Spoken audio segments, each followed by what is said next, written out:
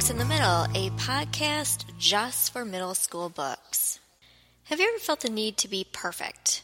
Like in a situation or at a time in your life, you just knew you had to be perfect. Daisy feels that way all the time. And she feels that she has to be the perfect daughter, she has to be the perfect musician, she has to be the perfect student.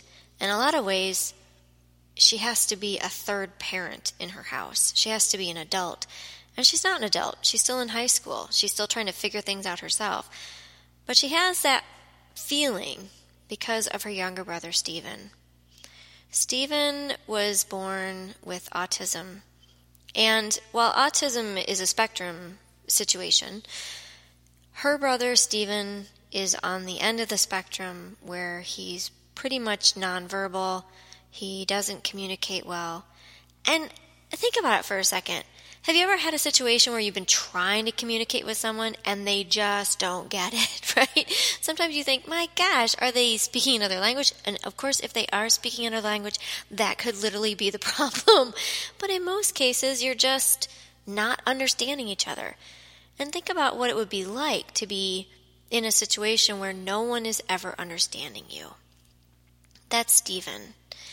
And as much as Daisy loves Stephen, as he's gotten older, his lack of being able to communicate has really created problems for the family. You think about it, okay, we've all seen a 3-year-old have a temper tantrum or, have a breakdown. And it's okay when they're 3 years old and sometimes even a little older. But imagine if a 13-year-old boy has a breakdown because he can't communicate. Something's bothering him. He doesn't understand what's going on. That's the situation that Daisy and her parents are living with. Because Stephen really can't control himself. He doesn't understand why he can't communicate. And it's been getting scarier and scarier the bigger Stephen has gotten. Now, every day, Daisy is expected home at a certain time so her mom can have a break from Stephen and go to yoga class. Well, this particular day, Daisy's a little late getting home.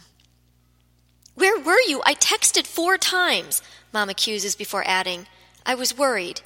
I was in the library studying. I lost track of time. Just go to yoga now. It's fine."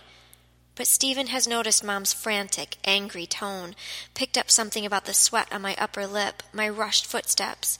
His hands start to twist, eyes roll upward, searching or maybe seeing nothing. "Look what you've done," Mom says. She turns to my brother. Stephen, are you okay?" She knows better than to reach for him, touch him. Together we watch. "Want a cookie, Stephen? Chocolate chip?" I try.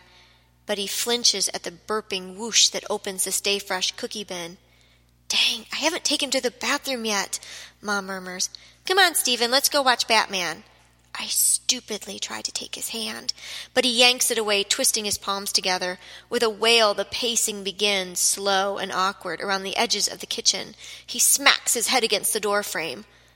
Mom and I are frozen statues watching a tornado, transfixed, terrified, unable to take cover.